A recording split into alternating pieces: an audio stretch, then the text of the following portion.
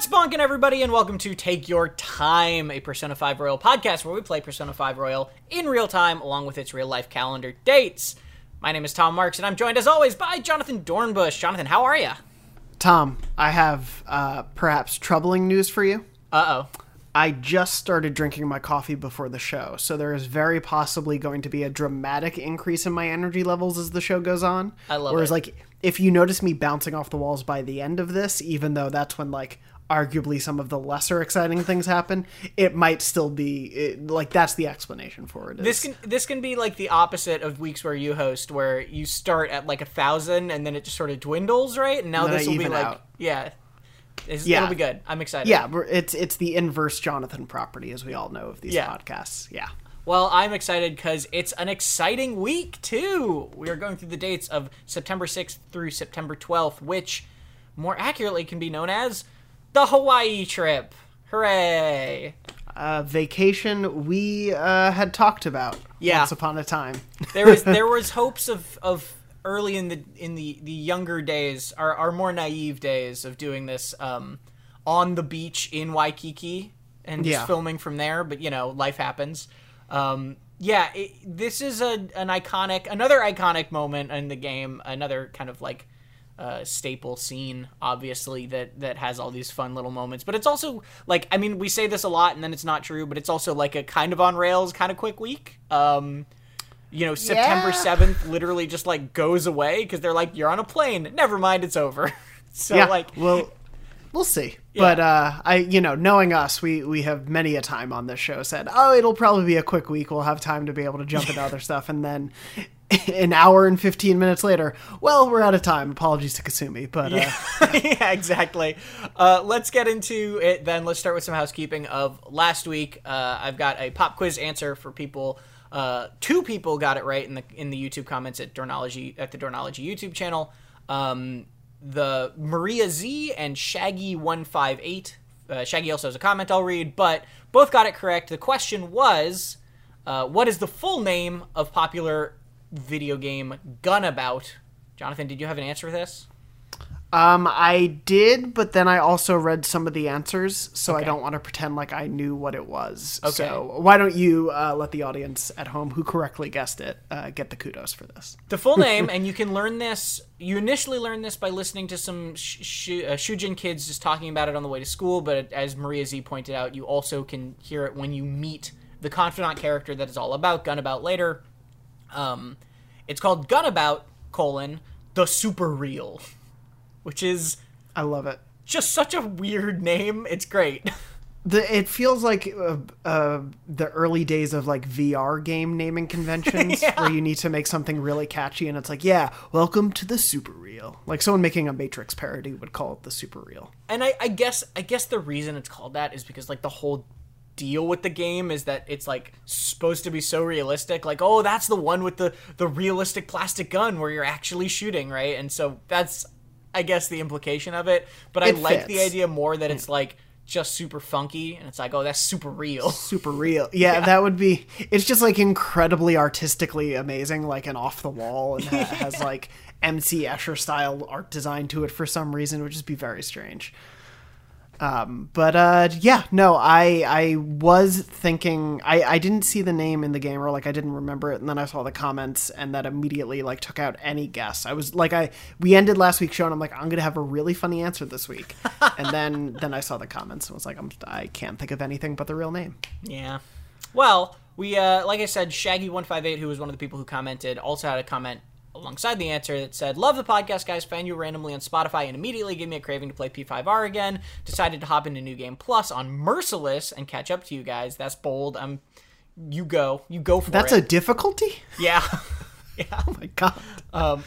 Last time it only took listening to the soundtrack to encourage me to run a New Game Plus on P5. Quick question, was Persona 5 your first Persona game? If so, did you go back to any of the previous titles after? And then ends with #Oya is bae, which I appreciate. We're gonna have just the Oya stands real mad at us. I mean, we kicked that beehive, we deserve the stings, okay? It's how we get the clicks, everyone. That's the secret.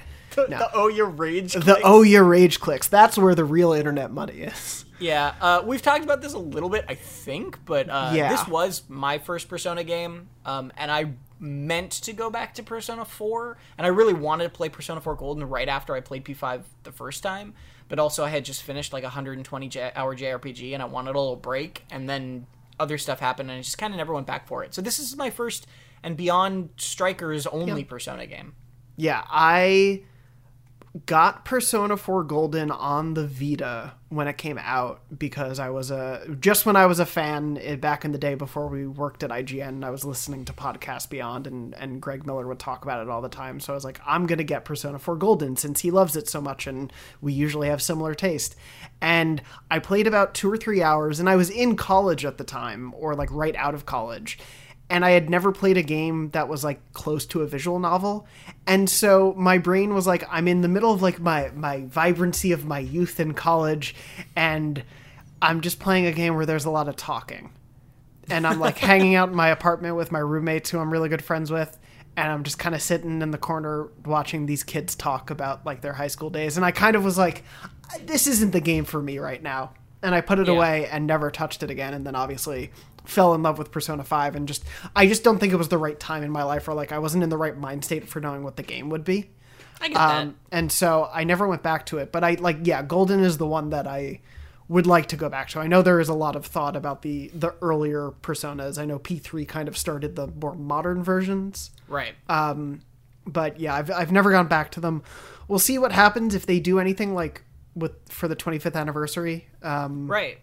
They're doing like 8 things or whatever. Yeah, they're doing some ridiculous, and obviously we'll talk about whatever those announcements are on the show, but like if they relate to the older games, like I do want to check them out, even if they're very different, because I do know having talked to the patron saint of the show, Andrew Goldfarb, I do know that there are like very overarching bits of the games that tie them together, but they're extremely far away. Same thing with Shin Megami Tensei, excuse me, which there's a new entry coming out, which I'm sort of like debating whether or not to jump into.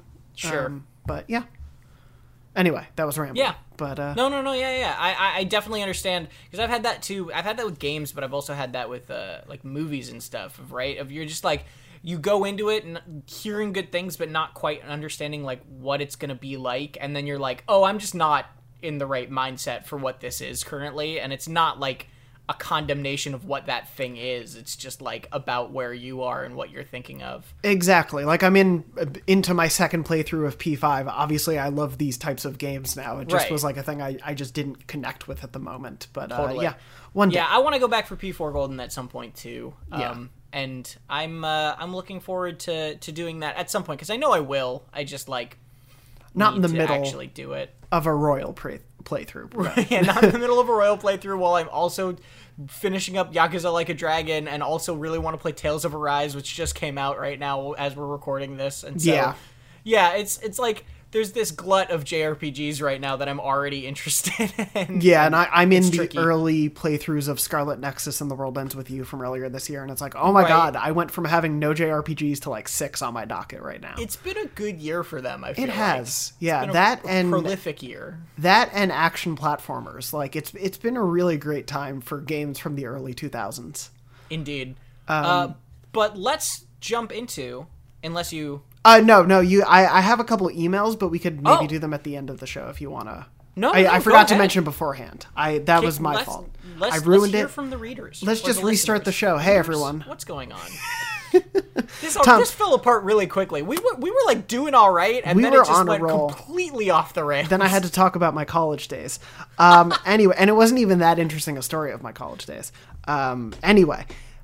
Just really quick, one email I want to read, and then another I do want to read, but I need to do like a cut down look at it, so I just want to give a shout out to that. But anyway, Dan wrote in earlier this week and said, "Hi guys, I'm really enjoying the podcast so far. I'm currently at the beginning of August, so slowly catching up while I'm supposed to be working from home. We'll see you in a few weeks then, I suppose.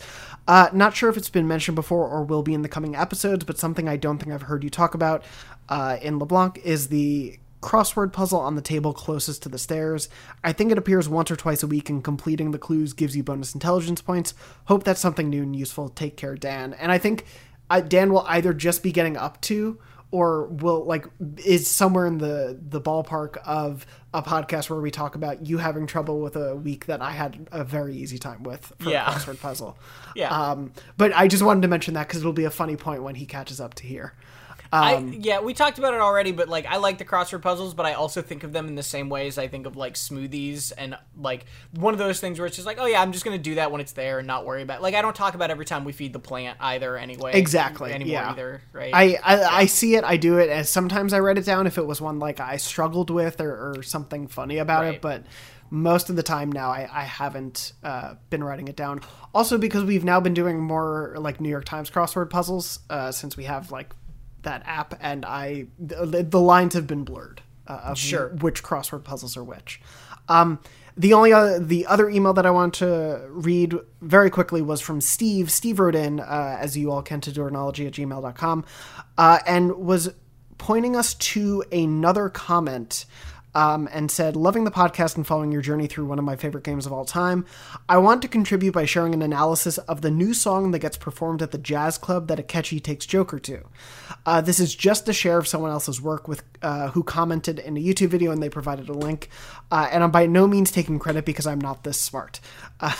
But it's one of the most thorough, thoughtful comments ever, so I want to share with others who love this game. Below is the post by Crimson Cat in the YouTube comment section.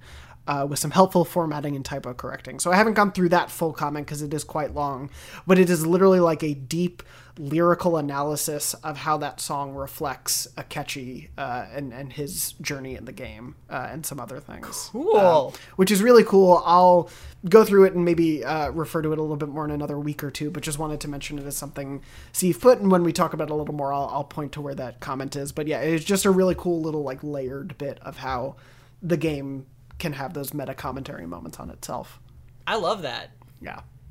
That's really cool. But yeah, I mean, I know that you like the other songs, like, right, like Beneath the Mask or whatever is like very, like has that connection kind of more up front, but I didn't know about this connection, and that's really, really neat. Yeah. So I'm excited to look into that. No, it's a really cool aspect of it, and maybe something we can talk further about when we go into the general music of the game a little bit more. But yeah, just thought that was a cool thing. So thank you both for writing in. And again, if you want to write in with an email, dorknology@gmail.com is the place to do it.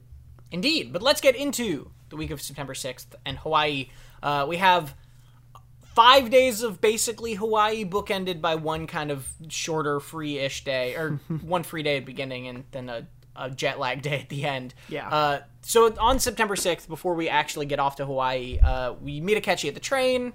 He discusses mostly the rankings on the fan site and about how he's on them, and says this kind of funny thing about how he's like, I was considering maybe it would be interesting to become a target of the Phantom Thieves because then I could learn more about their methods, but he's like, but then I don't know if that would actually be safe. That would be silly of me.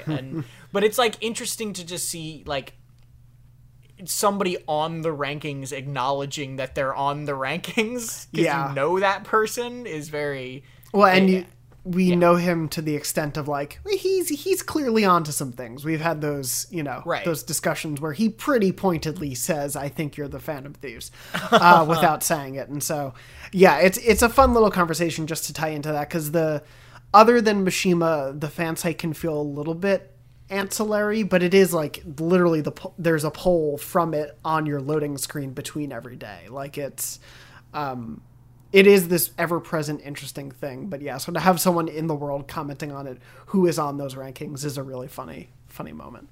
Yeah.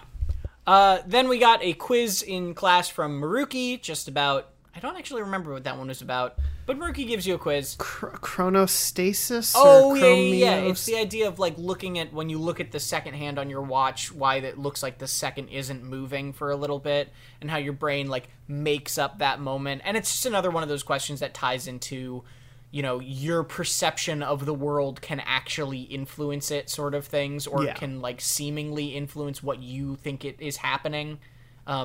Which is, I appreciate, like, how do I put this? Persona is not science fiction, right? like it's not based in real ideas. But at the same time, I like these little ways, especially through Maruki, that they talk about things like, you know, your world, like the way you perceive things actually does influence kind of how the world looks to you in real ways that, you know, isn't going to make, you know, a palace appear that you can then enter or whatever. But no, these things are not complete.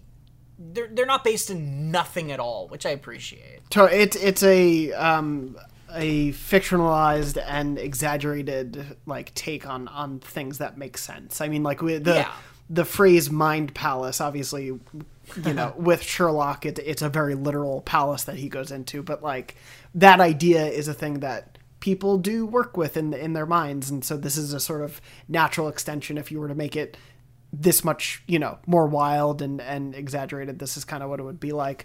But yeah, I mean, in terms of our perception of things, like it's not far off from that idea. I frequently have moments where I break my brain and I'm like, do people see the same colors I'm seeing?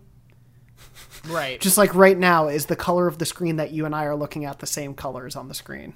And it like, if I think about that too long, I start to shrivel into a ball and man, we didn't even get past the quiz before it got way into stuff. That's what happens before I've had my coffee. The filter of like my dream world emotional state just you know bleeds into the real world. Anyway, September 6th, it was a day. The rest of this day, you get a free afternoon. The free afternoon is kind of funny in this one because Morgana at the beginning of it is like, hey, have you done that Mementos thing yet? And then there's nobody to hang out with whatsoever, so it really feels like this is going to be your last time to do Mementos for a while. You sure you don't want to just go right now? Yeah. To which I said, no thank you, I will play billiards. Yeah, this is... I had gone to Mementos, I think, at the very end of the week before, so I was kind of set. Right. And so I actually did... Takemi was available for me to hang out with. Oh, okay. Because I think you're further ahead with her than me. Yeah, I need to do 10 with her, so... Yeah, this was my rank 8, so she happened to be available, but yeah, she was like the only one. So I just hung out with her. I was like, let me not waste this day. Sure. And yeah, that was kind of all I did. Nice. Yeah, I played billiards, so I got the technical rank up from 2 to 3, and then this is what I was remembering is you can get it to 3 to 4, and when you do get to 3, you get another book, and then you have to read that book before you go back and get it to 4. So it's like you have to read the first book to get it to 2, and then you have to buy the pool cue to get it to 3, and then you have to read the second book to get it to 4, and then that's good. And I think that's the way that it works. Okay. I might be wrong about that because it kind of also left the door open for like maybe if you just have a lot of proficiency you can just get it to 4. So I might have been that might be something I don't know about. Not all of us can be at max rank proficiency at this point, so you know I get it. Okay. Anyway. After that afternoon though, you can't do anything. Morgana actually, in one of the very few instances, says you don't have an early flight tomorrow. Your flight is in the evening. They make that very clear, but you got to get your rest, so you have to go to bed that night, and you don't get to do anything during the evening. This is also a period where Morgana is just super duper sad. Just like, Morgana's just so sad. Like, every time you go to a thing to do a thing, Morgana's like, hey, could we... Never mind. And, like, that'll happen there's, like, a unique one of those dialogues for everything you go to in your room. Just really, really bit of a bummer right now. Yeah. Especially following up, because we had talked about it, honestly, for the last couple weeks. But, yeah, it's sort of hitting a point. I don't know if it was this one or when you get... I think it's when you get back. There's a Morgana moment that kind of, like, really crystallized that for me. Yeah. But, yeah, we can talk about that then. Morgana, I think even before you go to bed is like, hey, can we talk? No, it's okay. We can just go to bed. And like, it's just like really sad. Yeah, it's a bit of a bummer. I was looking up while you were talking, just out of curiosity, the flight from Hawaii to Japan and back and forth. Because yeah, getting your rest if your flight is in the evening seems really weird. But it's about an 8-hour flight, so it's not nothing. It's an 8-hour flight, but they talk about this in the game. It's an 8-hour flight across a time zone. Yeah. And it's across a time zone backwards. Yeah. So the way that it works is that they leave... I'm terrible with time zones, so I apologize. But they leave... If they left on Wednesday evening, they would technically get there Thursday morning, but because they would be crossing the date line backwards, it's like they get their, I don't know exactly. It's really confusing. Well, so I'm trying to remember. So bad with dates. Because I flew to Japan once for a work trip. And it was that really weird thing of from flying from California to there. Technically, I had a stopover in South Korea. But anyway, it was that time difference was really weird. That one was really harrowing for me because I essentially had to just hit the ground running and start working because I got there at like 9 a.m. Yeah. But yeah, you essentially, oh my God, because like right now it is later in Japan, correct? Yes. This is like us trying to figure out how the podcast would be timed. I know. It's later in Japan. So when you flew back, you kind of flew into the future. Maybe it means that for this brief week, we were actually on the correct dates. It's possible. Yeah. I think, yeah, maybe. No, or it's I don't know. Or we were it's even worse. off. Yeah. Let's just get out of this. Tell us September in the comments. 7th, Yeah, September 7th. I literally I took my last math class as a senior in high school, and then I went to art school, and I never looked back. So I do not. This is not. Quick maths is not my thing. Anyway, on September 7th, the Hawaii kind of like let's go to Hawaii sort of part of this is that you meet up at the airport with basically everybody, including Mishima, who's in your class, so he's on this trip too. And you just kind of chat and take a fun selfie, which was actually my phone background for like a really long time. Oh. We hadn't talked about this yet, but Persona 5 Royal does this thing that I really love, where it adds every time you kind of have like an event with the group, it adds this new text where you get the photo, right? And it's like this photo I believe was in the original game, but there's like 4 of them now on the Hawaii trip rather than just this one. Yeah. And there's so many. They're so cool and they're so well drawn and they're so full of life, and I love this sort of little bits of just like photos of the gang hanging out from a different perspective. I really like those. Yeah, they like instantly make me think of like, oh yeah, they're friends. Like it's just something about the quality of them makes me instantly go, oh yeah, they are a group that is really in this together and really enjoys, hanging out. It is not just doing this because it's a job to save the world.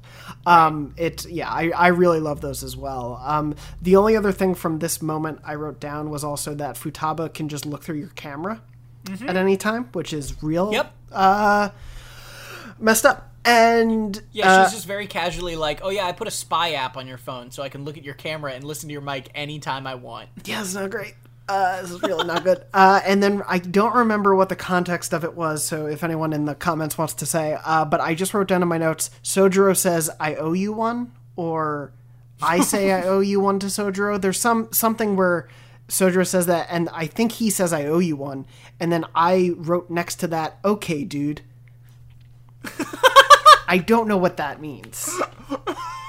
And it's kind of really bothering me. But, that's a really great cryptic note. Anyway, if anyone remembers specifically what is owed by Sojiro, please let me know. It's amazing. That'll be this week's quiz. What is owed by Sojiro? That's Jonathan's quiz for the week. Yeah. The only other thing I wanted to point out is because we do get that animated scene right after this. I don't want to like steal your thunder of introducing that, but we get the scene of them on the plane. No, yeah. So basically, this day there's not much to this airport scene, and this day is basically just they meet up in the airport, and then immediately the calendar is like, okay, it's September 8th now, and you get the cutscene. Yeah. So anyway, they're flying in. Ryuji has a Morgana mask. Like a Morgana face mask. It is Morgana's eyes, right? It's a Morgana face mask. I'm like 99% sure, and I just really want to know what the origins of that mask are. Did they make it? Like, who in the group made it? Who in the group thought it was okay to do that? But has Morgana seen this? Anyway, that really threw me for a loop for a second. But also, I would 100% buy that as a face mask. I'm sure they make it somewhere. But yeah, that was my only note about that cutscene. Other than, again, I know there was a comment early in the show's run where someone didn't love him because of sort of the pacing choppiness that they sometimes create. But I love these more anime cutscenes, and so just seeing them all hanging out on the plane was a lot of fun. Yeah, and especially this cutscene, the story of this cutscene on September 8th, where they land and then go through customs or whatever and then get to their hotel, is just Ryuji being an absolute adorable dork, excited about every single thing. There's that moment where he's at the passport desk and the guy's like, how long are you going to be staying here for? And he's like, yeah, I have no idea. He's like so excited, but it's like just such a dummy at the same time. He's because I love this group so much, I find it endearing, but 100% if I was still living in New York, he's the type of tourist I would see and I'd be like, God damn it. What are they yeah, doing? Exactly. He's that guy. But yeah, it's a very funny, basically establishes this trip. Ryuji is just on cloud 9 and does not really know what's happening. Yep. For this trip. But yeah. So you get to the hotel and you kind of are gathered. You'll recognize this hotel lobby a lot over this week. You gather at the hotel and basically have to start off by picking roommates and room assignments, which has not been planned apparently at all. Which we actually get a bit of insight into. I think tomorrow. It's tomorrow that we get a little insight from Makoto into that. And Kawakami is there. I was really confused and had to go back and watch the cutscene.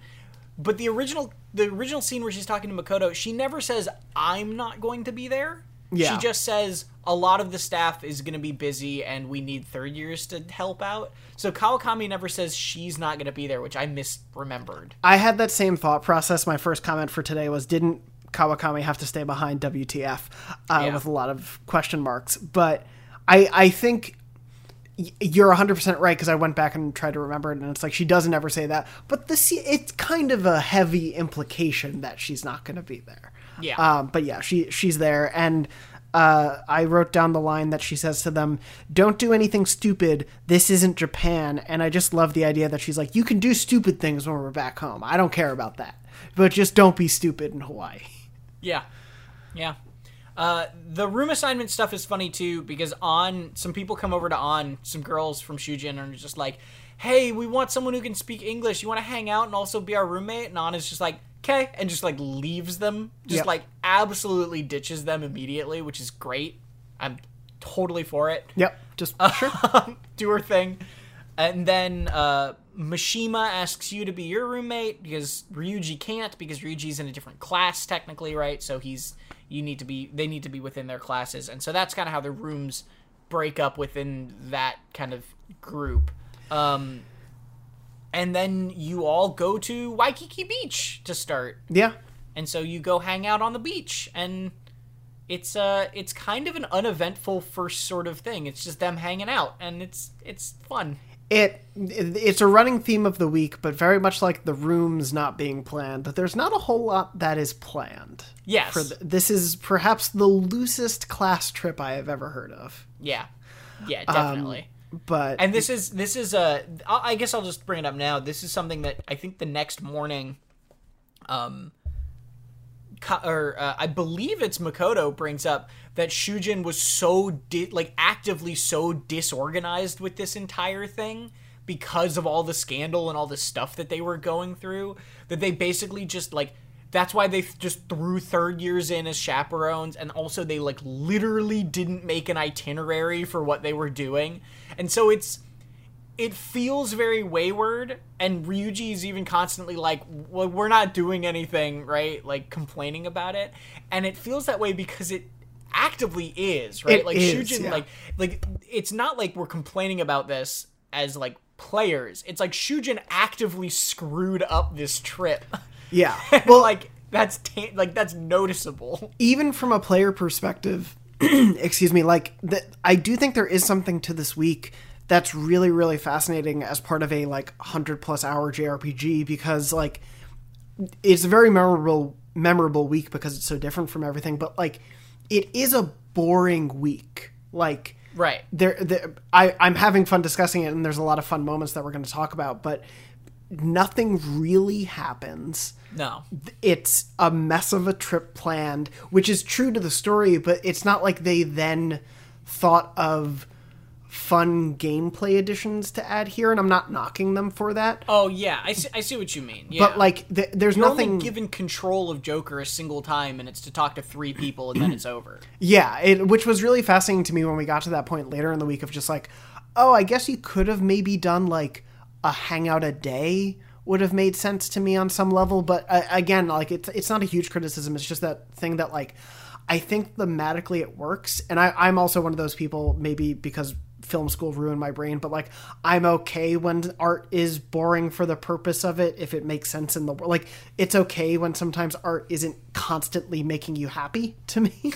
And like this is one of those weeks where I think it's a fun week and I think there's really fun moments, but it is fascinating to me that like it is literally a week of the calendar where they're like, yeah, you don't really do anything, but we're gonna make you go through that week.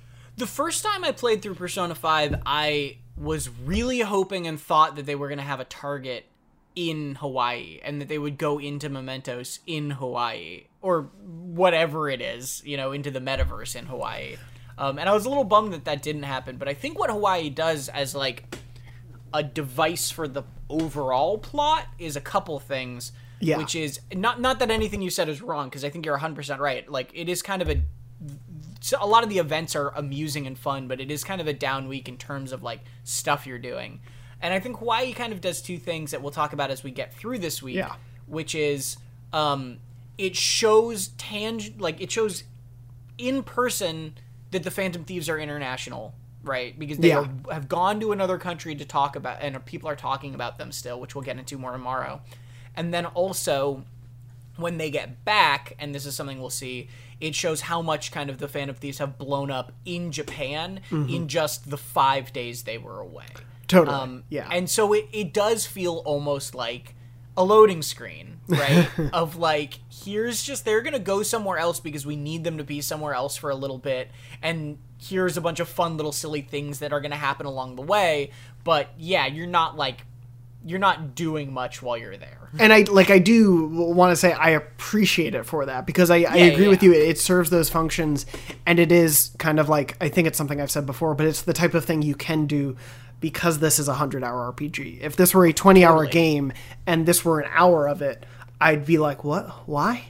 But it works so much to pay off in those ways. And also I think to do some stuff with Morgana too, and the separation of it all. But yeah, it's totally, it 100% serves that purpose, and you get the chance to do something like that when you're telling a story this way. And I think that's really cool. But I had that same expectation the first time as you did. I was like, oh, it feels like something more important should happen here in Hawaii. But anyway, yeah. And I also like them re-emphasizing just that Shujin is a mess, right? Yes, that is an interesting part of it too. Which we'll get to, yeah. September 8th ends after this Waikiki Beach trip in your hotel room with Mishima, who's basically just completely obsessed with the fan site and the rankings and is checking his phone constantly, even though he's in another country. And you kind of tease him for that. This is also a funny little moment with Mishima because it's written in a way that has to work for no matter what level of Mishima's confidant line you've gone down. And so he plays a lot dumber in the Hawaii trip of like not knowing who the Phantom Thieves are.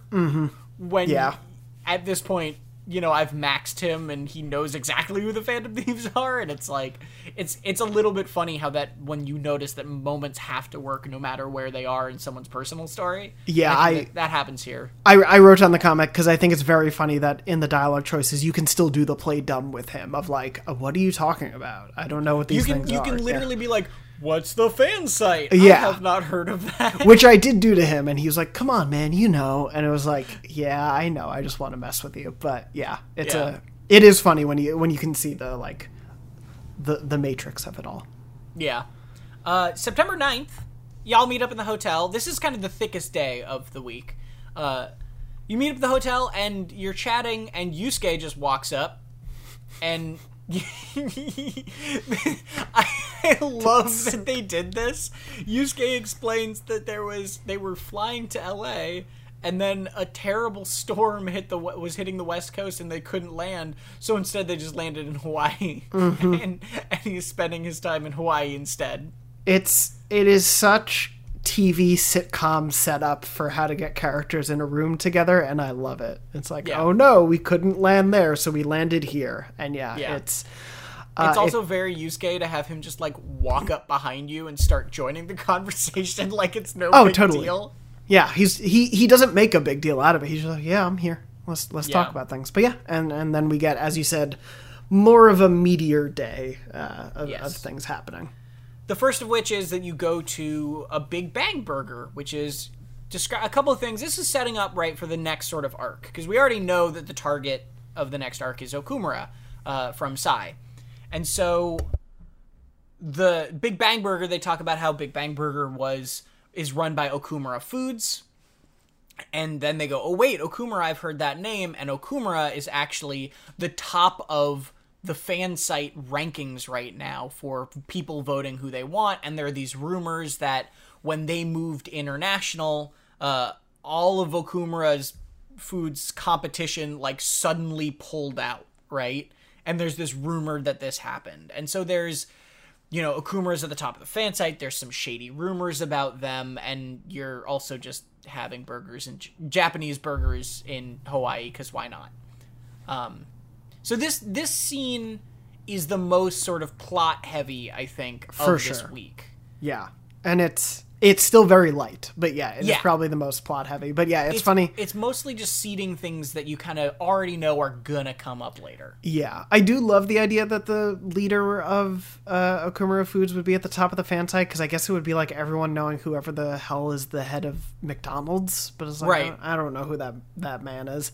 But That was basically the only thought I had about that, where I was just like, why would all these kids know who Okumura is? But you kind of also just determine that you're realizing more that the Phantom Thieves are known here, right? And so you go back to the beach, and you get this one moment of control with Joker where you just go to walk around and talk to 3 different people and basically just say, hey, do you know the Phantom Thieves? And apparently all of them speak Japanese, so that's great. And all of them are, or most of them, but not all of them, are like at least aware of the Phantom Thieves, right? And that's kind of basically it. You just are like, they're like, yeah, I know the Phantom Thieves, or no, I've never heard of them. And then you move on. Yeah. And sitting there is the same girl with the watering can, Haru, who you almost ran into the week before, and she is also a third year at Shujin and is also chaperoning the trip. And then says thank you very much and leaves, basically. Yeah. After Ryuji, of course, has the hots for her yet again. Yes. It's kind of just like a little bit of just like seeding ideas, seeding like, oh, you actually talked to this person that you've run into a couple times now. Yeah. But as you have in our notes, it does lead to a strange scene later on. Yeah. Kawakami is just like posing in a bikini in her hotel room, and like Haru just like walks in on her and she's like, ah! Like that's basically the whole scene. How did Haru walk in? What was Kawakami doing? Why was any of this okay? It's a weird scene. It's just so confusing. Yeah. The idea that any chaperone would have their door open in a hotel, they would not be a chaperone anymore, probably. And maybe she's keeping it open for the students, okay? Sure. While she does poses in her, she's got the posing thing is a little bit fan servicey, but also it is very sort of like, I do like how in character it is for Kawakami to be like looking in the mirror, looking at herself and being like, oh man, like just kind of feeling bad about herself is like a thing that she does, right? Yes, is like, that is a trend of her storyline, is like her feeling like she's too old or whatever, and it's like, oh, Kawakami. It is just funny to me because I do think it probably is a little bit influenced by how far you are in with her confidant line. Like if you haven't hung out or interacted with Kawakami at all, it might feel a little out of place, more so. Sure. But yeah, you're totally right in terms of fitting with her character. But yeah, I really appreciate and love how much of how much anxiety Kawakami has as a character. I think that is like genuinely makes her a more interesting character than she could otherwise be. Also, the idea that she's like really she doesn't hide it well from her students, like especially Joker, obviously, but in general. I'm trying to think back, and I'm sure I had teachers who were dealing with anxiety or depression at some point, but I can't really remember any of them kind of just being as out there with it as Kawakami is, to a good and bad degree, I guess. But yeah, not to stigmatize it, but exactly. Also just she's very upfront about it. Yeah, which is I appreciate especially that they're willing to explore the idea that I think as a kid you have this idea that your teachers are sort of over here, they are a separate. It's the joke of you don't see teachers outside of school, right? And so to have a teacher who's just kind of so outwardly dealing with emotional issues and problems in their own personal life that can bleed into their school life, I think is probably a more realistic depiction of how a teacher's life is. Sure. Anyway, you get then from this scene with Haru and Kawakami, it jumps back to the mainland Japan, where Futaba is working on getting the data stuff and has made some breakthrough but isn't done yet, and Morgana's like, let me know what's happening, and Futaba's like, I'm working, no. And Morgana very outwardly this time says, all I can do is turn into a bus, I'm useless to everybody. And Morgana doesn't really hear him say this, and it's just Morgana feeling very useless and feeling very kind of without a place within the group now. Yeah. Which I think is, to your point, also what this Hawaii trip is partly good at doing, is creating literal physical distance and between Joker and the group and Morgana, and serving to isolate Morgana even more within this position in this time. Yeah, because like you were saying, there's no one there to. Usually Joker would probably be the one to be like, oh, stop that, that's not true, you mean more. But Futaba is so into her work, and Morgana then has no one else to bounce off of, and so it stews and it festers, and that's kind of how that stuff works. And then this evening, Ryuji and An both show up at your hotel room for different reasons, but I love how connected these different reasons are. Yeah. Because Ryuji shows up and is like, my roommate kicked me out because his girlfriend came over. And then An shows up and is like, my roommate left to go hang out with her boyfriend, and I didn't have my key, and I locked myself out of my room. And so they both are without a home, and they decide to just come and sleep at your place. Ryuji on the floor, right? Yeah. And you get this nice sort of sleepover moment with the team just sort of being real with each other and just talking stuff out and talking about girls, and it just feels very friendly high school friend group. I don't know. Yeah. I really love the vibe of this scene. No, yeah, it's totally the high school sleepover sort of level, because you're not kids anymore, and so a sleepover usually is not it's not that as kiddie of an idea as we're gonna stay up all night, and it's kind of just we're hanging out just talking about somewhat real life stuff, but we're also teenagers, so some things have a increased focus, and obviously An is giving Ryuji these hypotheticals about how just basically how superficial is Ryuji when it comes to girls is sort of where that conversation goes. But I really love this scene too, in terms of just again, re-solidifying their friends, and they care about each other. Yeah.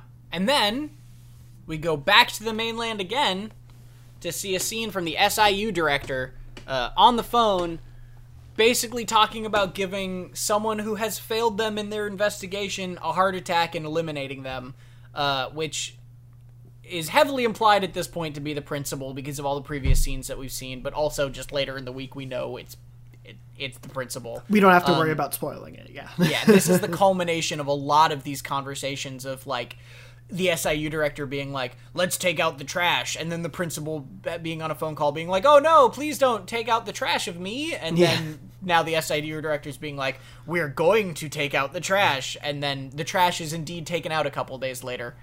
But yeah, this is a brief scene, and we can talk about this once we get to the actual cutscene later on. No, totally. I just really like the idea that they call him trash to his face.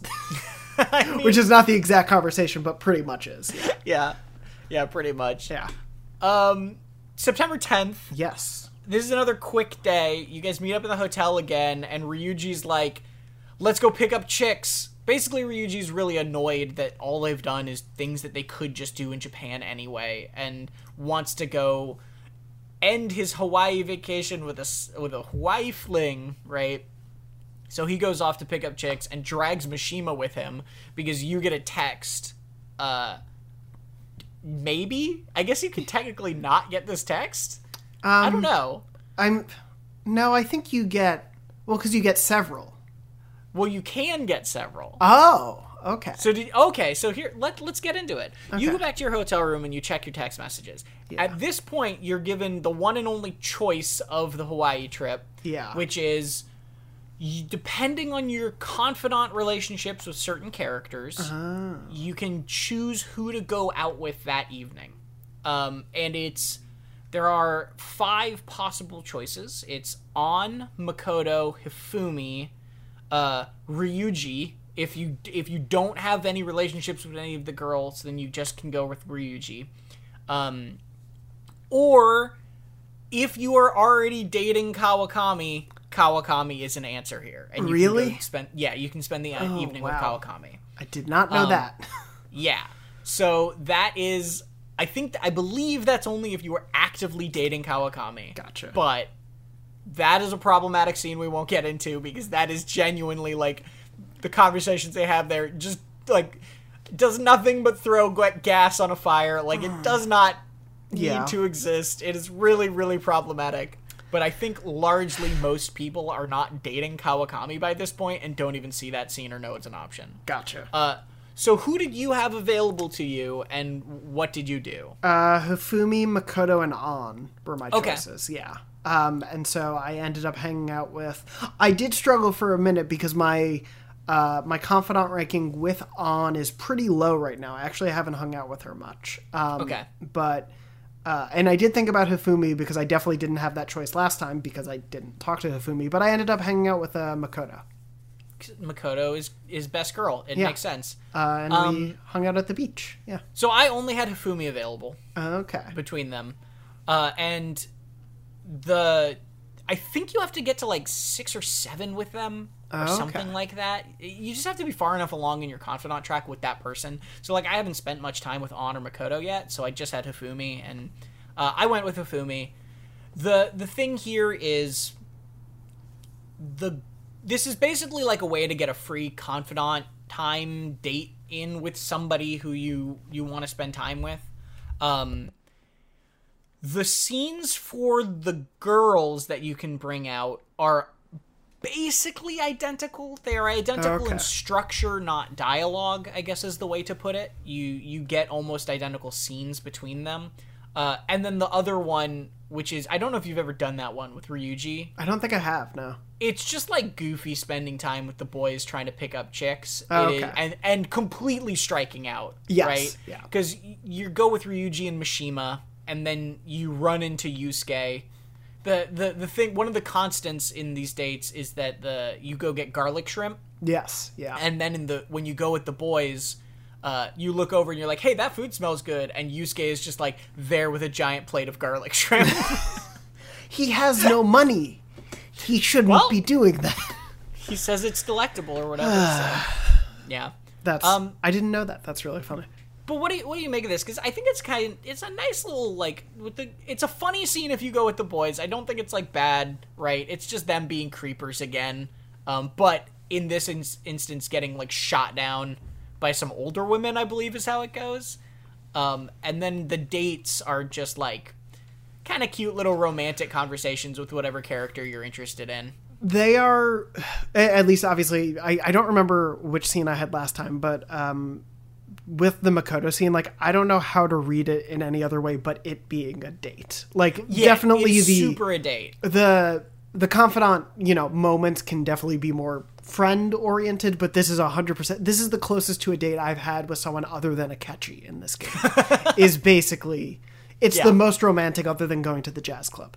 So, I read it as very much like whoever I'm going to hang out with in Hawaii on this beautiful beach as the sun sets... awkwardly sitting next to each other in our bathing suits on a bench. definitely a date. Is kind of how it reads. And they all end with them being like, we should probably go back, and you're like, just a little bit longer. We'll and just you, wait watch here. the sunset. Yeah, it's the creepiest like response. Hey, they're happy. No, I know, but I read it in that voice too. I read it in the no, let's just wait here a little longer. Like, all right, you weirdo. But yeah, it 100% feels like a date. Even like down to the dialogue, making it feel like Makoto, at least, obviously in that scene, I don't know the choices with Hifumi, but Makoto can be like really impressed by you and is like really kind of warms up to you in a way that kind of chips away at the like professional exterior that she sometimes has as being the adult in the room.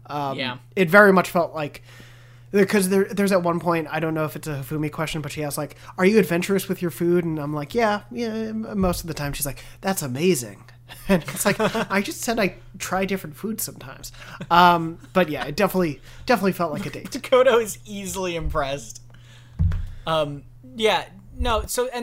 all culminates in you get an item from each of them, and I believe you get a different charm from each person. Oh, cool.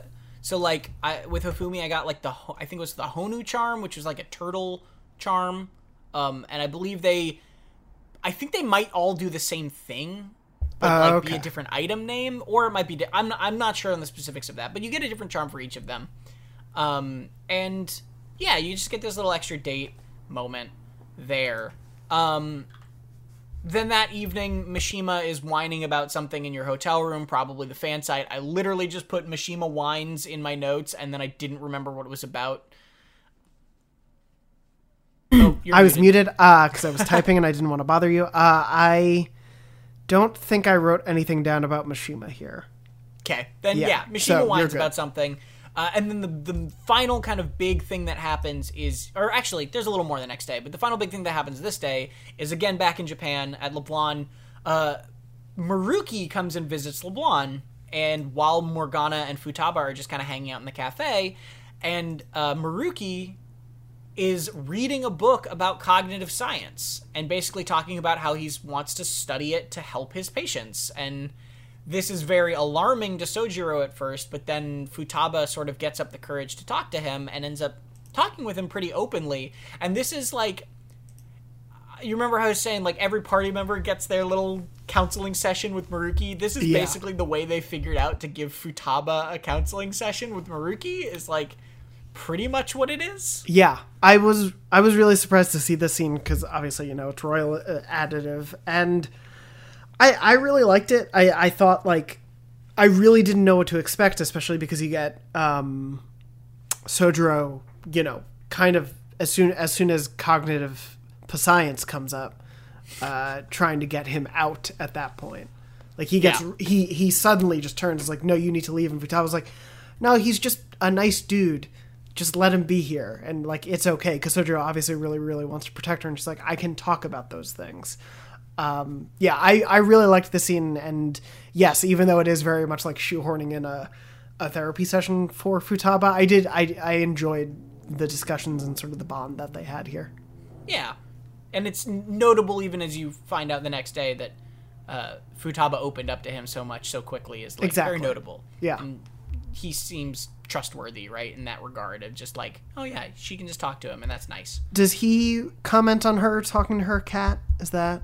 Yes. Yeah. He also does notice that Futaba talks to Morgana, and he's like, oh, you talk to your cat? That's cool. Cool. Like, yeah, he's just like, whatever. He's like one of the few people that acknowledges that happens. Yeah, this is not trying to be a spoiler in any way. I'm not saying like, oh, Maruki knows all these things. I don't know anything about like Maruki's story from here. Sure. So I am hanging on like everything that he says, because I do know that this game can seed things like that. And so I'm like, does he hear him? What's going on here? Like I'm in the like Charlie Day, Pepe Sylvia sort of mode. Get the red string all over exactly. the place. Yeah. No, I feel that. We'll see. That's the end of that day.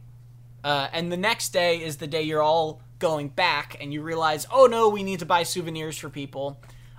So you go souvenir shopping and basically like, Like, you go to this Hawaiian souvenir shop that, like, I literally know I've been into, right? It looks like every generic Hawaiian souvenir shop ever.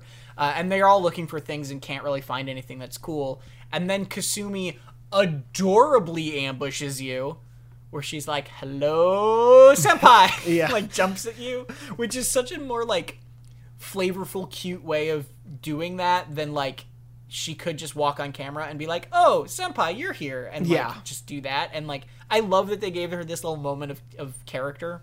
Yeah, it's a really cute entry moment, and it's a big deal because it's like, I think just a week or two ago we were talking about, and it's in the dialogue of how no one else really has, you know, interacted with Kasumi much because of I think they were talking about it on the news of her not doing too well, and everyone else was circumspect and doesn't really know her, so they only have so much to go on. But here it's everyone can kind of be there as they interact. She explains that she's there for like a training camp, right? To train for the next meet, and yeah, everyone who's there, right? Makoto and Yusuke and Ryuji and all get to meet Kasumi and talk to her a little bit, and she like kind of says some worrying things where she's like, oh yeah, we're training with this incredibly like strict trainer who works so hard every day that we're crying. And it's like, oh man, that's harsh. And then at some point, I forget who says kind words to her, but someone does, and she goes, your kind words may be what keeps me from crying today. And it's just like, oh my god. I guess somebody says kind words, and then she says your kind words maybe keep you from crying, and then Ryuji's like, oh, but it's okay if if you need to cry, it's fine. Yeah, and it's like, Ryuji, you're so good. It's a very cute moment that I really like a lot, and yeah, as you said, it kind of just again is one of those funny, oh, someone else is in Hawaii, and we get to have these moments together. Before we got suddenly Morgana is there. I know. Before we get there, I do just want to point out there was a very funny earlier in the shopping experience. We get like a few minutes of what's funny to me about this whole scene is just all of them just kind of are spending a day in there. Like, it's a very funny recreation of being in a souvenir shop because you can just lose so much time doing nothing. Yeah. And looking at everything but not buying any of it, and it's just a very funny encapsulation of that I really enjoyed. Yeah. And it is like out of a good place where they're trying to find, like, they're both like, Futaba and Morgana are really like great and they like good things, and we need to find them a good gift. We can't get them something bad. And like, yeah, they probably should have thought of that before, literally moments before their flight, but at the same time, like, they're trying, right? Like, they want to get them something nice. And then Yusuke is like, I have a 3-minute hourglass timer that Futaba can use. It's so thoughtful. But it's very specific, yeah. The intention is very much there. He's like, I'm going to get her this 3-minute hourglass timer so that she can use it to time her instant ramen that she loves so much. And it's like, that's actually... Like, I mean, you don't need to get that in Hawaii for her, but that's actually very thoughtful. No, Yusuke. yeah. Like, that's nice. It's very kind. It was just very funny in terms of, like, that was where the gift went for him in that case. Yeah. And finally, unless you had anything else to say about the Kasumi thing, basically you just talked to her about how she's training for her meet and she really needs her performances for the next, or her results for the next meet. Yeah. And that's it. The only thing there was just her talking about, the reason she feels like she didn't do well in the last one because of her superstition with getting a charm before each one. Gets her charm. The good luck charm. And she talked a little bit more about her sister and how she was even more superstitious, but how she forgot to get a charm before the last one, so she's hoping things will go better this time because she has one. Yeah. You know what? I'm hosting today. I'm taking this off the rails. We're talking about Kasumi's Confidant line right now. Oh, no. Because it's a good segue and there's not much left in the days. And now if we do it now, I won't forget and we won't delay in the next 10 minutes. Oh, I was going to say, yeah, we're kind of running short on time, so I didn't want to force you to, but... Actually, okay, we're going to wait. We're going to wait until after, but we're actually 100% going to do it, and I'm going to hurry to get there. But we're going to wait till after in case anybody hasn't finished Kasumi and wants to finish. We can talk about it after. That's fair. We'll leave it to the end of the show. Yeah. We are doing it today because I've been sparked by this. So moving on. Yeah, just blur through these, the death and the other that important evening, things. We're Principal dies. Next, we're moving to September. No, so yeah, that evening you do get the big cutscene that is one of the most sort of like standout in my mind cutscenes because of how like horrific it is. I remember it so clearly from the first Yeah. time playing through. Yeah. So you get the principal crossing the principal's in like really hot weather and kind of the evening. He's crossing the street to go somewhere, which we find out the next day is the police station. And then in the middle of the road, he kind of gets this horrible look on his face and he clutches his chest. And then his eyes, just in like the most unnecessary close-up, like roll back in his head. And then as a truck is coming around the corner, is going to hit him and can't stop, he looks at the truck and his eyes are white and like bleeding black ooze. And it's just really, really grotesque.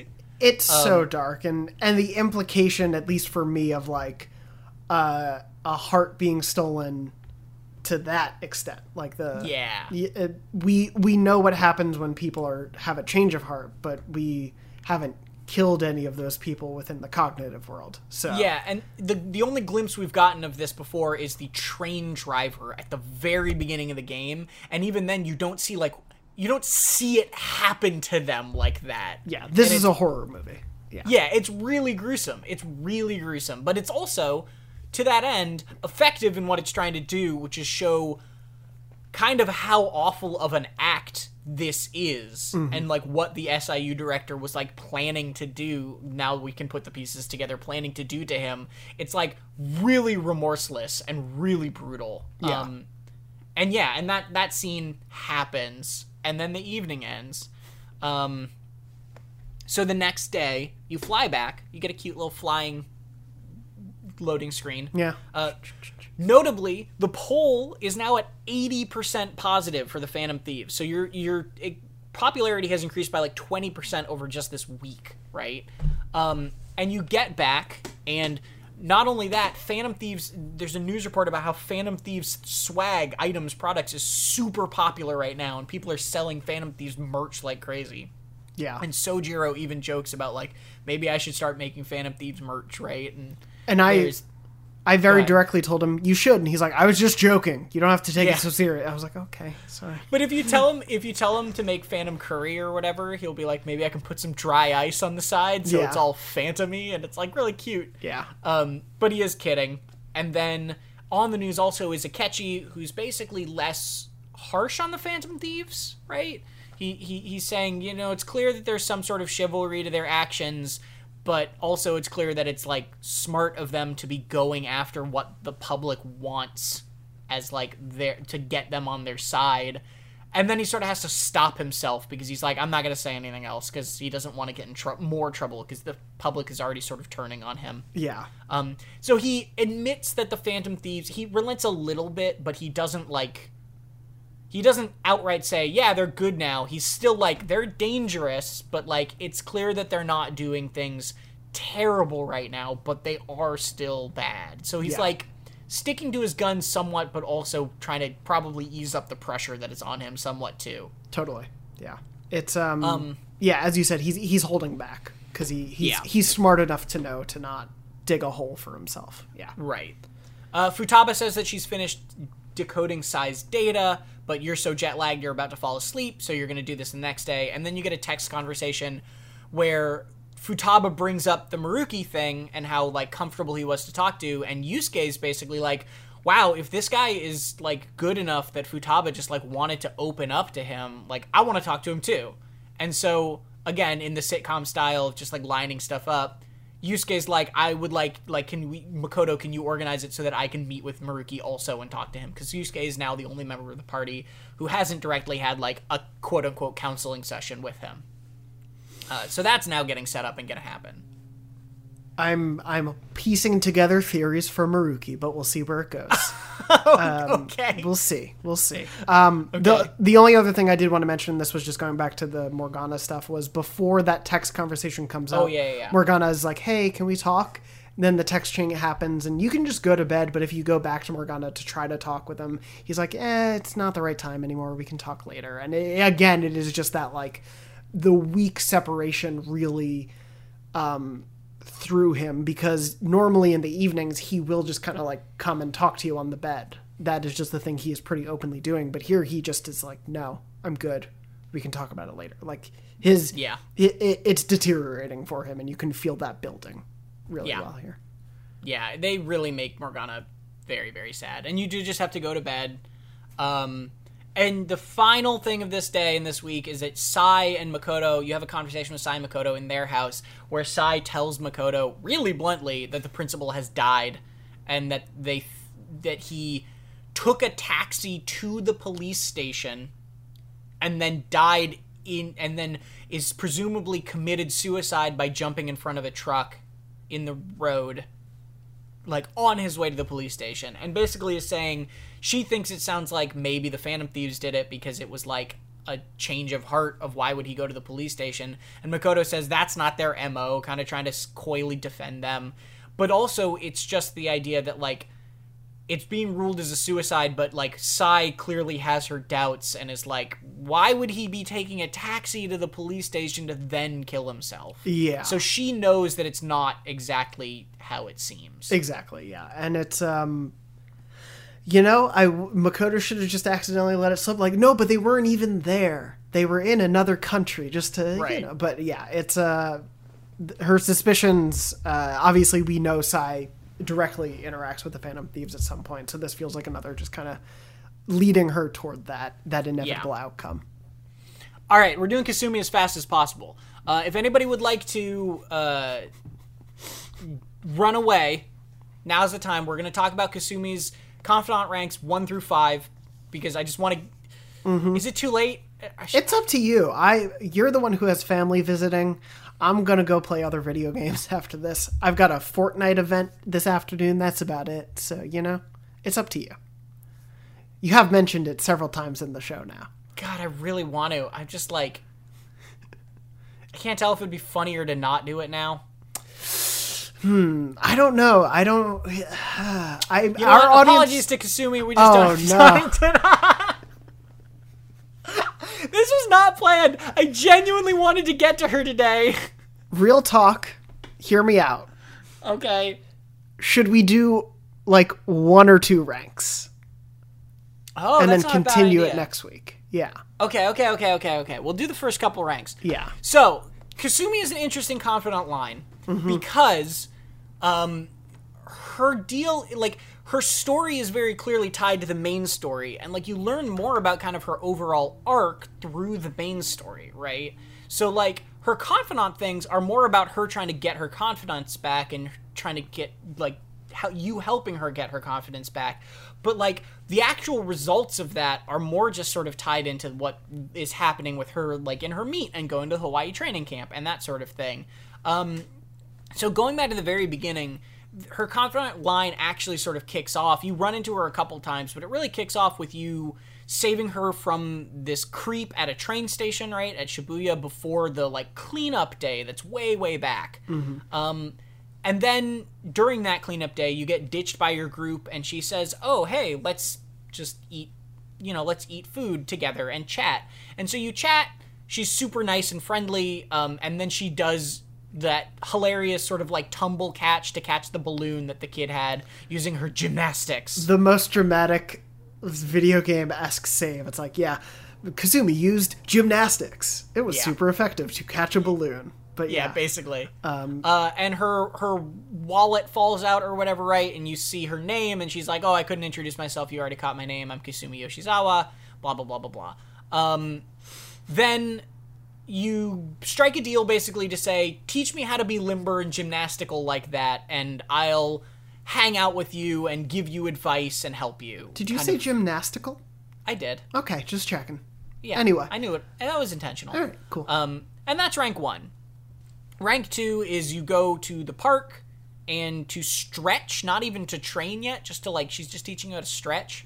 And she basically explains to you that she's stuck in a slump ever since she started high school, and she can't get better no matter how much she trains, and her coach tells her that she should take some time off, think about who she really is, and that she's just been depressed lately and doesn't know how to get herself out of it, but she wants to learn from your confidence, right? Because your Joker's a very confident guy, so she wants to just spend time with you to learn, and that's sort of a reiteration of stuff we already sort of knew about her. And at some point, like, the thing with her sister, right, we learn outside of this confidant line. And I think it's pretty clear that it's tied to why she's in a slump. Yeah. Right. But, like, it's not as much addressed in the confidant line because, you know, at the point in the story, you don't know when you're going to kind of have that moment. No, totally. As you said, I feel like a lot of her stuff is... It's hard for me to separate the story moments from the confidant moments with her. Right. Because they are so ingrained into her character arc and what we've seen so far. I appreciate all of that because I do think then you get a lot of really great stuff about who she is within the story, but then you get to let these... At the end of the day, confidant moments are about building the bond between you and someone else, and I do think these scenes do a good job of, like, establishing that, even if it keeps coming around to the idea of, like, you're confident, teach me that. But it's... Yeah. You get so much more of who she is when looking at the wider story and how these relate to it. Yeah. And that's kind of the trend of her thing, right? Or, like, we can blow through the next couple ranks because they're pretty quick and they're pretty repetitive in terms of what's going on. Because,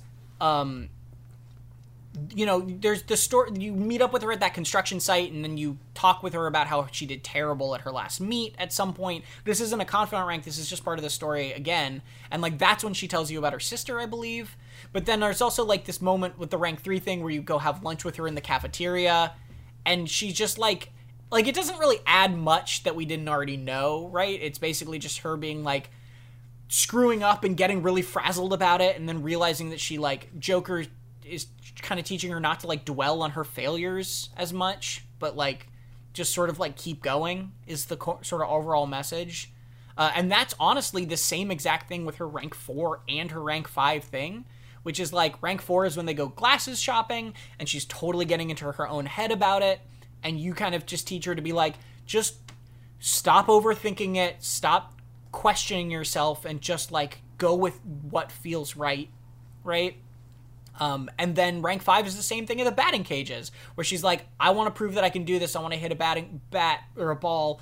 And she is missing like crazy and getting in her own head. And you're just like, just keep at it. And she manages to hit one. And then that's, like, a moment for her where she's like, right, like, I need to just stop getting into my own head about this, and I need to get out of that and just do what I can. And, like, I feel like that's what the bulk of her confidant line is just reiterating, like, don't keep beating yourself up, let yourself get caught up in this, and, like, just be confident in yourself and, like, be confident with what the choices you're making over and over and over and over again. But to the extent that it's not, like, life-changing, because it can't be, because the story so far has necessitated her failing at a couple of these points, like, having those problems. So it's like, I think it does a good job of, you're right, it keeps kind of reiterating the same point, and it's a very important point, and I think a point that probably all of us could stand to hear throughout our lives, but it is... and one that's nice and important to her. Yeah, but it also doesn't materially, like, change your ability. Like, it is something that, like, at the end of the day, even putting in all the work, like, sometimes still, and having the confidence to do well, sometimes things just still don't work out.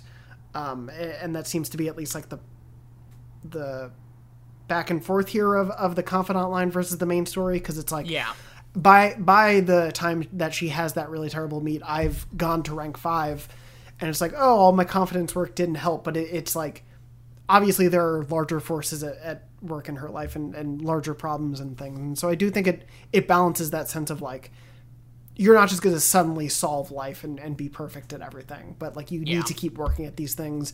You need to keep chipping away at that. Like, it is an important, consistent thing to remind yourself of. Yeah. And I like Kasumi's story kind of arc, or not really arc, but, like, I like those points because of that. I like her as a character. And we're not done with her by any means, right? We know, again, that she shows up in a palace later, right? Like, there's a lot more to her story. And that's also something that's kind of, this is only a 5-rank confidant, but there's very clearly, like, I know what's coming, so I'm going to try to speak around spoilers here, but Jonathan, you and I discussed this already a little bit, and you don't know what's coming. Yeah. There's already some weird things happening, right? Like, no other confidant is 5 ranks. her name when you go hang out with her on the board after she's already been maxed is only white, where the other ones that you max are yellow.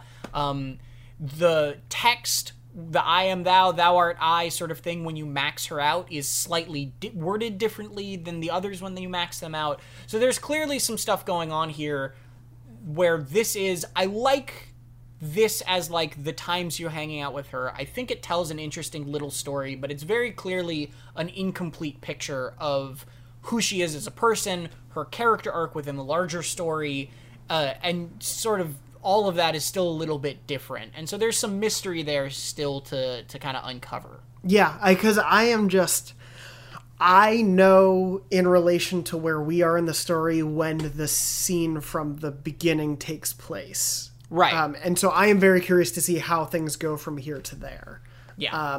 Because I don't know, and that's really exciting. So again, please in the comments don't spoil that. But if you're also going along that journey for the first time, welcome.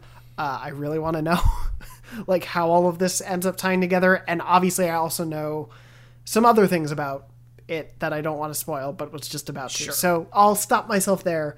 And suffice to say, I've really enjoyed getting to know Kasumi as an addition to the game. And good. think they've done a very good job of establishing who she is and making her feel distinct from everyone else. Yeah, I agree. And I'm excited to kind of uncover more of her stuff through the main story as well. So we can talk about more of that once we get to it. But I'm glad that we did it. We spent 5 minutes. We just knocked this out. And we don't ever have to think about it again. Great. There you go. Let's move on. What's the Persona pseudonym? We're closing this out. Tom? Yeah. Who is? Okay. Wait. So you're going to give... Okay. I mean, no, we can guess how this works by now.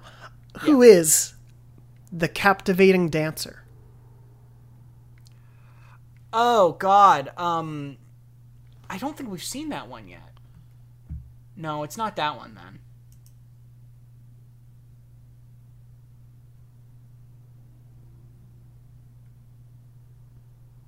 Is she blue? No. Unless we have different perceptions of the color blue, like I was referring to earlier. No, I don't believe so. No. Then it's not that one I was thinking of. Who were you thinking of? I was thinking of Isis. Gotcha. I think that's its name, Isis. Captivating dancer. I'm looking up Isis just out of curiosity, obviously within a Persona wiki. Man, I'm stuck on this one too. You're getting me now. We need to get back to a palace. I was going to say, yeah, it's been a while since we've had to encounter Personas, so I can understand if it's I got nothing. Taken a second, but uh-oh. Why won't this page open? Anything? Oh, you froze for me for a long time. Oh, okay, there we go. Well, that'll be fun for people to listen to. I've got nothing. The answer is the first persona you need for the twins, Ame no Izumi. Oh, Ame no Uzume. Okay. Or that, or what you said is probably the correct way to say it. All right, interesting. Yeah. So I don't think I know... Interesting. I don't know where you see Ame no Uzume. Apparently in Madarame's palace. Huh. Yeah. Wow, okay. I don't remember encountering... That was a good pull. Encountering them either, but I saw it on that list and was like, really? So, yeah. Yeah, that's a good pull. That's a deep cut. Anyway, let's go with my pop quiz where I'm going to answer this, and you can let me know in the comments, or at Tom R. Marks on Twitter, or at JM Dornbush on Twitter, or at Dernology@gmail.com, or in the comments on the YouTube channel at Dernology. Hoo boy, we're running through this. So, the question is, as long as you don't hang out with the boys in Hawaii, because I needed to pick a Hawaii question, sure, you go get some garlic shrimp. The garlic shrimp vendor, this might be an easy one for anybody who did this, but it's going to be a hard one for anyone who didn't. The garlic shrimp vendor has heard of the Phantom Thieves, and he loves the Phantom Thieves. I think the Phantom Thieves are real cool. What does the garlic shrimp vendor ask you to request of the Phantom Thieves? That's your question for next week. Thank you very much for joining us, and take your time. Also, tell us what Sojiro owes us, or that we owe Sojiro. That's a bonus pop quiz for you. That one too. Yeah. It's been a pleasure as always. Leave comments wherever you can. Hoo boy, this one, it's always a short one. Yep, always a here short at Take one. Your Time. We like to take our time. It's in the name. We do, yeah. Anyway, you have any parting words? When we get to some really big story weeks, we might want to record earlier in the day so we can go longer. Yeah. So that we don't have to worry about it being a short one. But yeah. It'll be good. Other than Yeah, that, we'll thanks do for that. listening. All right, thanks everybody, and so long.